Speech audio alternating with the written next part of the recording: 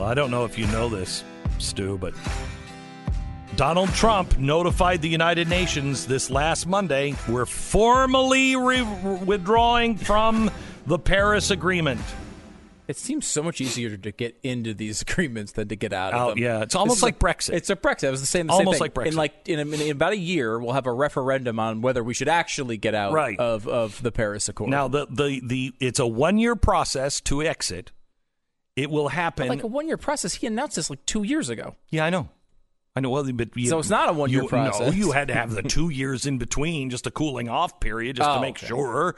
You're not going to go into buy a gun when you're angry.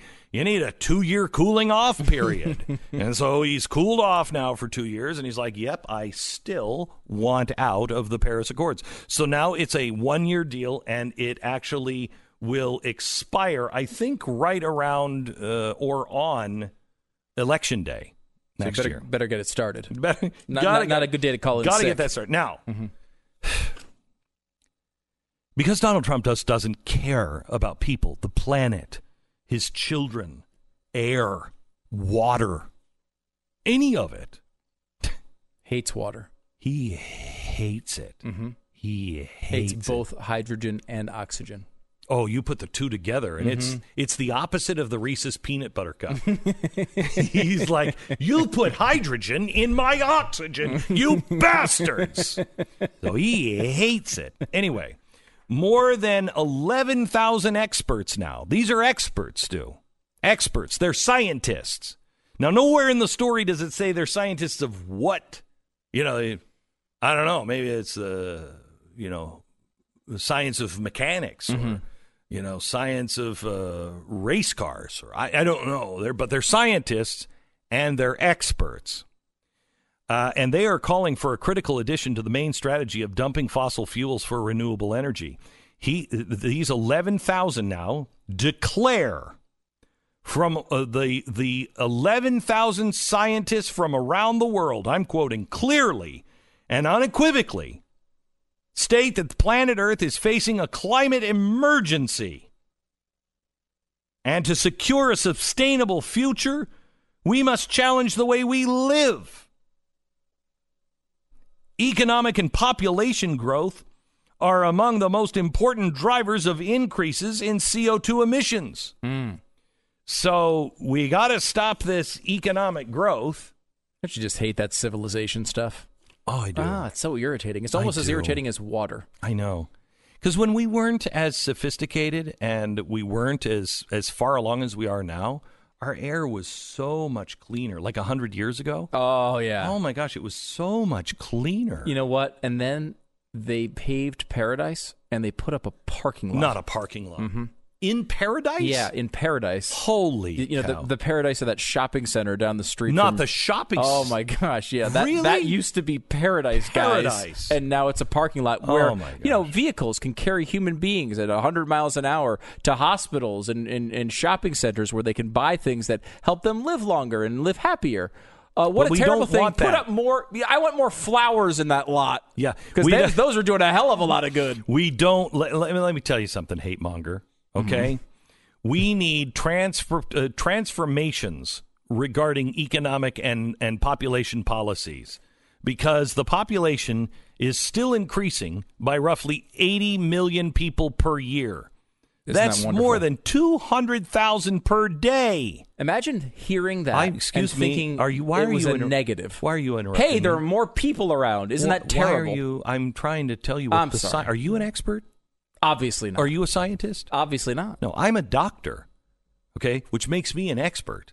I'm a doctor. I have my doctorate. I can't tell you the studies that I had to go through, the years of studies and tests and those big, long papers that you have to write. Right. I was like crazy for years. Well, convincing when you call them that. But I mean, I will say this in your defense. We are talking about the population of humans, and your doctorate is in humanities. So I mean, this is your expertise. This is Glenn Central. So shut up. All right. The world population must be stabilized and ideally gradually reduced. Now, this is within a framework that ensures social integrity. So now what they're talking, we're not talking about just getting rid of cows. Soylent Green, it's people. We're now talking about people. And it's kind of a passive population control. You know, they say we just need to educate people better because once they're educated, they stop birthing them babies. And so they want more education, and they want a greater equality of the sexes. Oh yes, that's a big. I mean, that's a great goal, but has nothing to do with no. with the problem it kind of does when you do have more equality for the sexes. Women tend to be able to say, "Get off me." That much equality, I think we're all for. Right. Yes. No, well, and it's true that over and over and over and over and over again, in only every single example of a country becoming an advanced economy and developing into the a level that we would call a developed country today. All of those cases, birth rates drop. Yeah, well, this one we can't. We have to have birth rates drop and slow down economic progress. We can't have developing countries. Why? Because developing countries put up too much CO2. Yeah, see, this is a problem here. I'm going to go with that's a terrible idea. And I'm also going to say it's also completely unfair.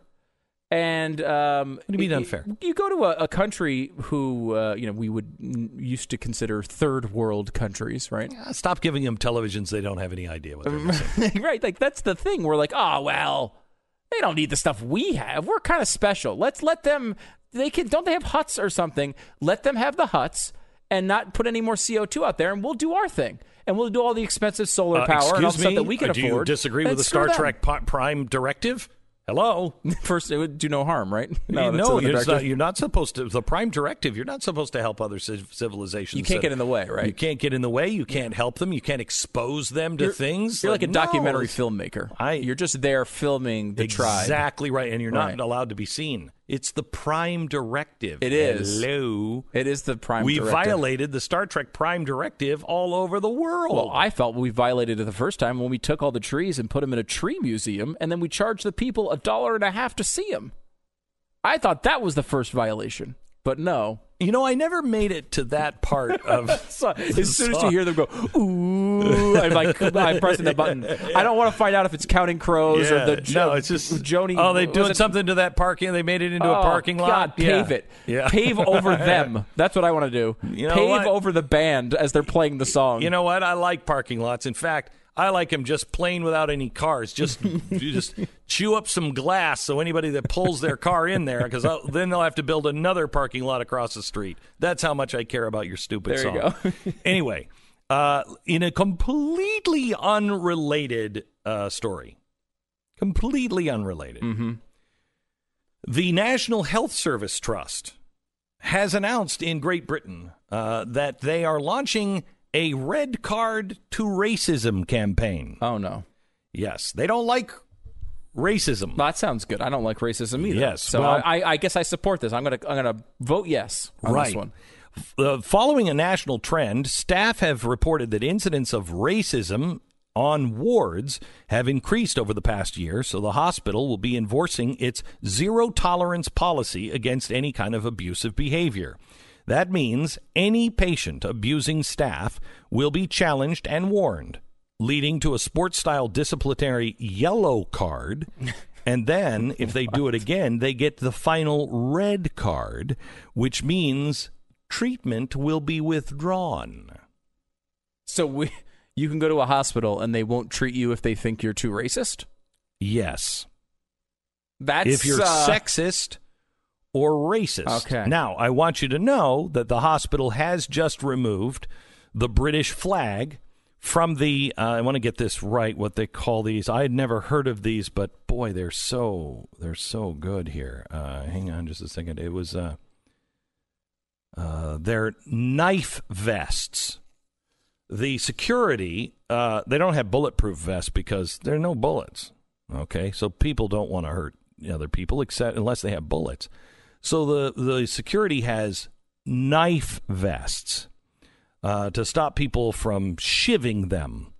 And one of the patients saw the flag, the British flag, on one of the knife vests. And they've now removed those vests. I mean, not the whole vest, just the flag off that vest, because it has been deemed offensive. So those flags from those vests are not going to get any medical care.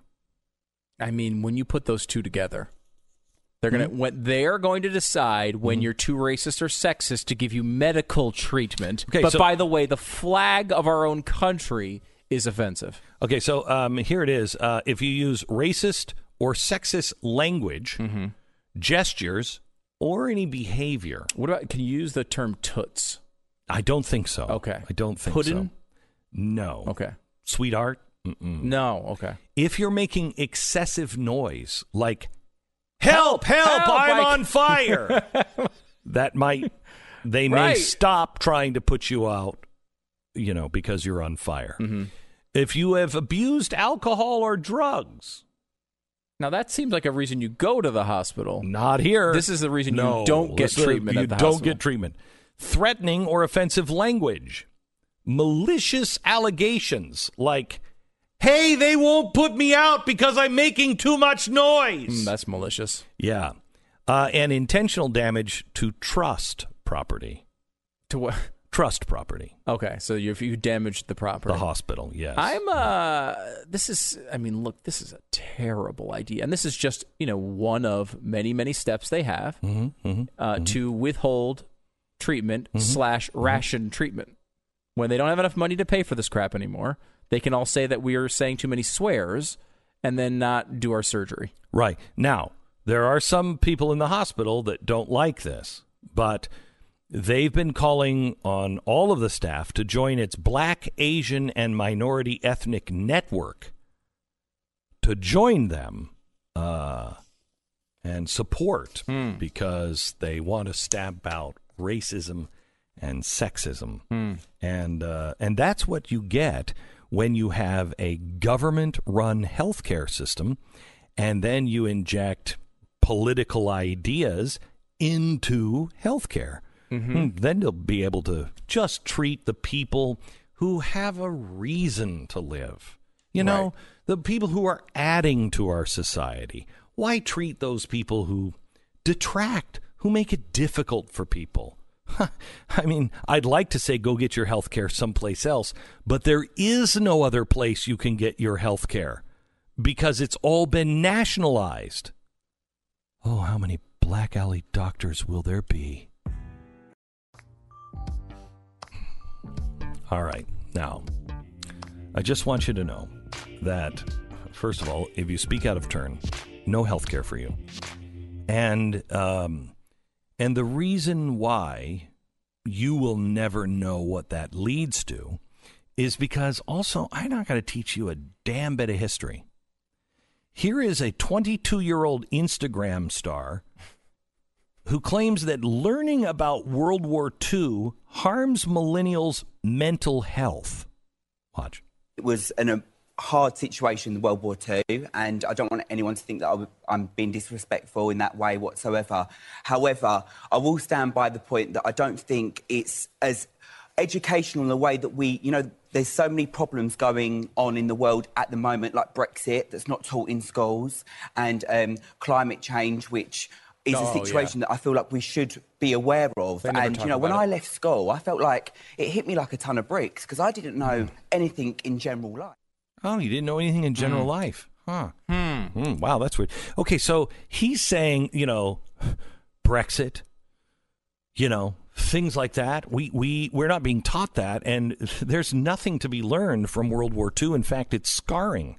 But if you were talking, let's say, about healthcare and let's say political correctness and being deemed an enemy for the things that you said or that you read, the Holocaust might be something that you might want to have in your back pocket to pull out and go, wait a minute, this looks a little like that. Just at the beginning of the Holocaust. I can't. I just. You're saying you want to never forget? Is that kind of your concept there? Like never forgetting that the Holocaust... Well, that's a little extreme. Okay, because that does seem a little extreme. Yeah. Never. I mean, that's a long time. Yeah, that's a long time. I mean, maybe till 2025. Yeah. One thing I find very interesting here is the reason we were able to write the history of World War II is because, we won it. And the people who win the wars typically write the history of World War, of any war, really. Mm-hmm. And the reason we won World War II were really a generation of people right around his age. Like the people a few years ago, right around his age, were winning against the Nazis. And now we have Instagram people who are too worried to even hear about the battles they fought. Yeah, but the Nazis are gone. That's old news. Wait, I thought Charlottesville was just lined with them. If it was, No. I'm told every day that 50% of the country are Nazis. They support Donald Trump. Well, that's just here in America. He's over in Europe. Eastern German city of Dresden has declared now a Nazi emergency as officials warned of a rise in the far-right support and violence. City is the birthplace of the Pegida movement, which is Islam, against Islam.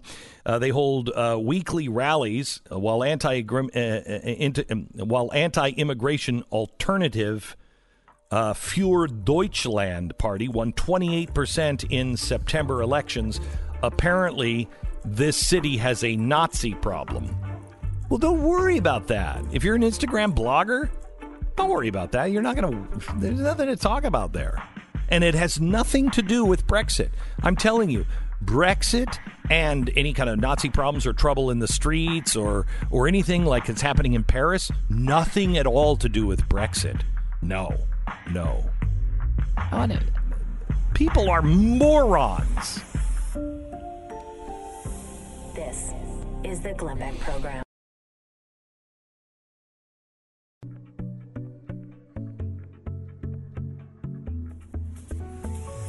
So Donald Trump has withdrawn officially from the Paris Accords, the climate accords. Well, what? Not yet. Well, Monday he did. Yeah, no, not really. No, he notified the United Nations on Monday. Yeah, notifying is different than actually pulling out. What are you talking about?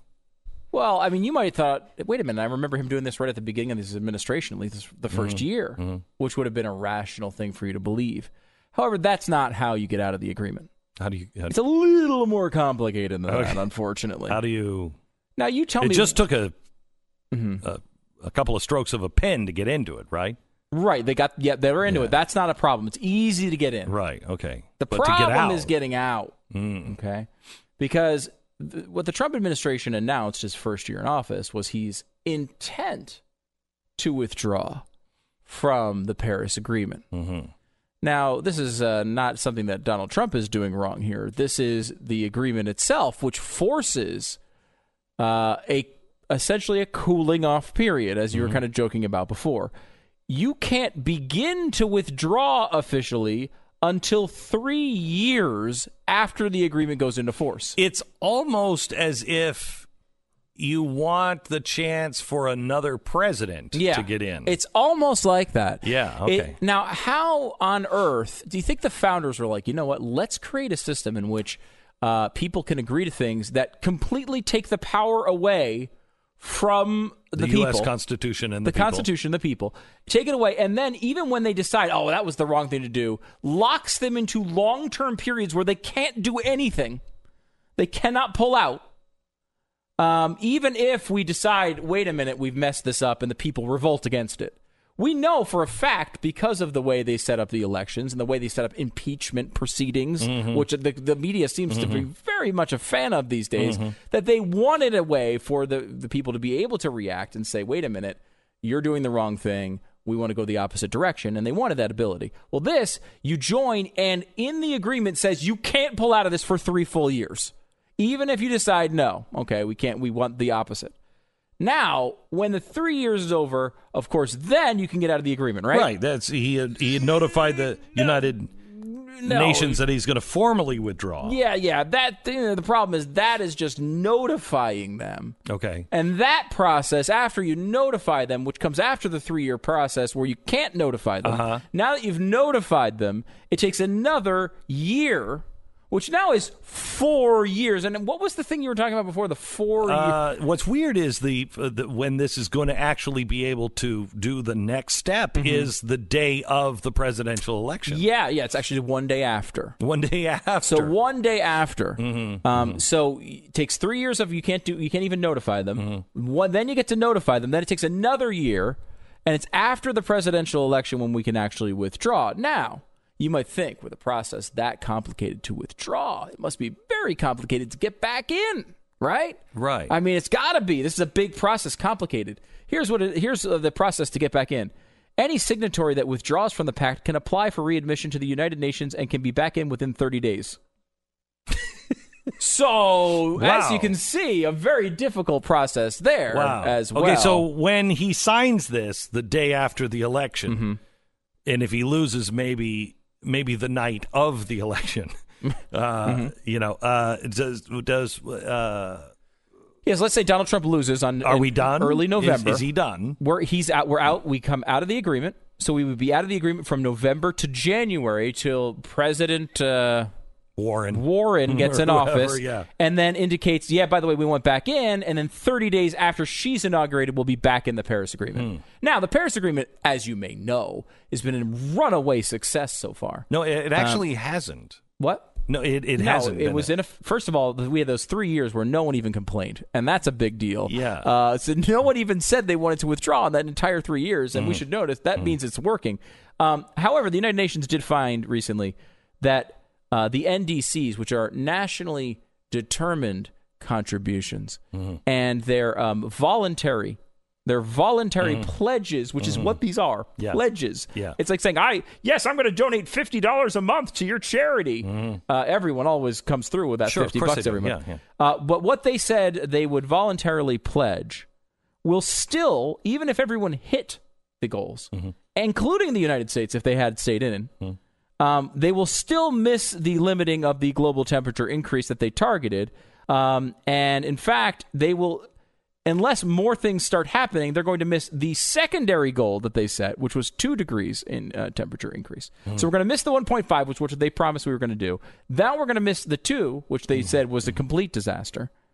And we should also point out that since 2007, the United States emissions are down considerably. Including down since the beginning of the Trump administration, which is kind of a problem. All that being said, other states have decided to join it. So, like, an individual state can say, we're going to hit those standards. Well, and that has not necessarily true. Well, they're going to say they're doing it. Yes. Which, to me, doesn't mean anything, but to them, they can't make the symbolic gesture of saying we're going to lower carbon does something positive for the environment. We don't know what it is yet, but if you say you want to help the environment, that's the most important thing for the environment. And people don't understand that. People think it's the emissions. They think it's how much energy they're using. They think it's all these other things, clean air, clean water. No, if you can just signal your virtue, that'll help it. That and if you could stop buying clothes. Buying clothes? You hate hydrogen and oxygen, don't you? Especially when you put them together. Water? Yes, I hate. You hate it. I guess I don't think you have to stop buying clothes. You know how many people water kills every year? Can you be quiet for just a second? Do you know how many people water kills every year? But if you are under it for a certain amount of time, you die. Yeah. People don't even talk about that. Yeah, well, you want it to be clean. How about have it not being a murder machine first? Why? You know where sharks live? In this H2O you're talking about. You know what they do? They rip up individual surfers every year. Can you be quiet? And then Carrie Underwood makes movies about them. Can you be quiet? Because there is something very important that I want. Jane Fonda is fighting climate change. Do we have that audio, please? Oh, my gosh. Here she is. So, you see this coat? See that coat? I needed something red, and so I went out and found this coat on sale. This is the last article of clothing that I'm going to ever buy. That's it. To say that I will ever buy in my life may not be much because we're going to live to 100 maybe when she goes. And Greta has also made me think a lot about consumerism. And I grew up when consumerism didn't have such a stranglehold over us. So when I talk to people about we don't really need to keep shopping, we shouldn't look at shopping for our identity. We just don't need more stuff. Then I have to walk the talk. So Did you look up how old Jane Fonda is? This is beautiful. This is beautiful. A lot of free time. And listen to the crowd. Listen to the crowd. They go wild. There she is. And she said, look, I bought this red coat because I needed something red. Right. And that's usually you got to you prioritize that over the earth. I mean, obviously. Yeah, I needed something red. But she said this is the last one that she's going to buy. She's not. I'm not going to buy any more clothes. Now here is this brave woman who has been in Hollywood and an icon forever, who probably, I mean, God bless her if she has less than a 2,000 square foot closet. Right. And here she is at 81 saying, I'm not going to buy any new clothes. Now, what happens on her birthday at 82? If you buy clothes for her, maybe, I don't know, maybe she'd reject them. But she's not going to do it. She says it's the last one. Now, she won't guarantee this will be the last one until the rest of her life. Well, she needs something in another color at some point. Yeah, like she clarified. It's not necessarily the last one the rest of my life. Then what does it mean when you say this is the last article of clothing I'm ever going to buy? This week? Today? Were you saying this is the last thing you were going to buy today? I don't know what that means, but... stunning that she didn't have more red, considering her viewpoints. They seem like she's wrapping herself in a red flag red quite would often. be a very popular color for her, I would imagine. And can't you make the case, a pretty strong one, I would say, that one of the... Let's just say everything they say about global warming is true. We're all going to die. Emissions. That's the end all be all of the world, right? You can make a pretty strong case that Jane Fonda is singularly more responsible for this problem than any citizen in the United States, because she was the one who starred in the China Syndrome, which made everyone scared of nuclear power. Yes, which is an emission-free form of electricity. And the China Syndrome... the safest electricity ever produced. Out of anything ever produced. Yes. And she starred in the movie that freaked people out, so we stopped building nuclear power plants that could have actually done something about the emission problem. Instead, she continues to fight against nuclear power, and she continues to complain in her nice red smock. We want to be more like France. Okay, we just want to be more like France. I don't think you want to just say that. Well, I know exactly what I'm saying. They I'm sure they're not using nuclear energy. About at all. 80% of their electricity is generated by nuclear power. So they're actually doing something about emissions from electricity with the nuclear power. Yeah, but their hats aren't as big as ours. Like they have those little berets. That's true. They're like they almost have different hats, down and like our trucker hats, it has plastic in the back of those trucker hats. Those things are never going to decompose. French don't have that. So let them have their power plants. It's us with our stupid trucker hats that is destroying the world. I remember in 1977, something really big with space happened, and it captured the world's imagination. Anybody remember what happened with space 1977?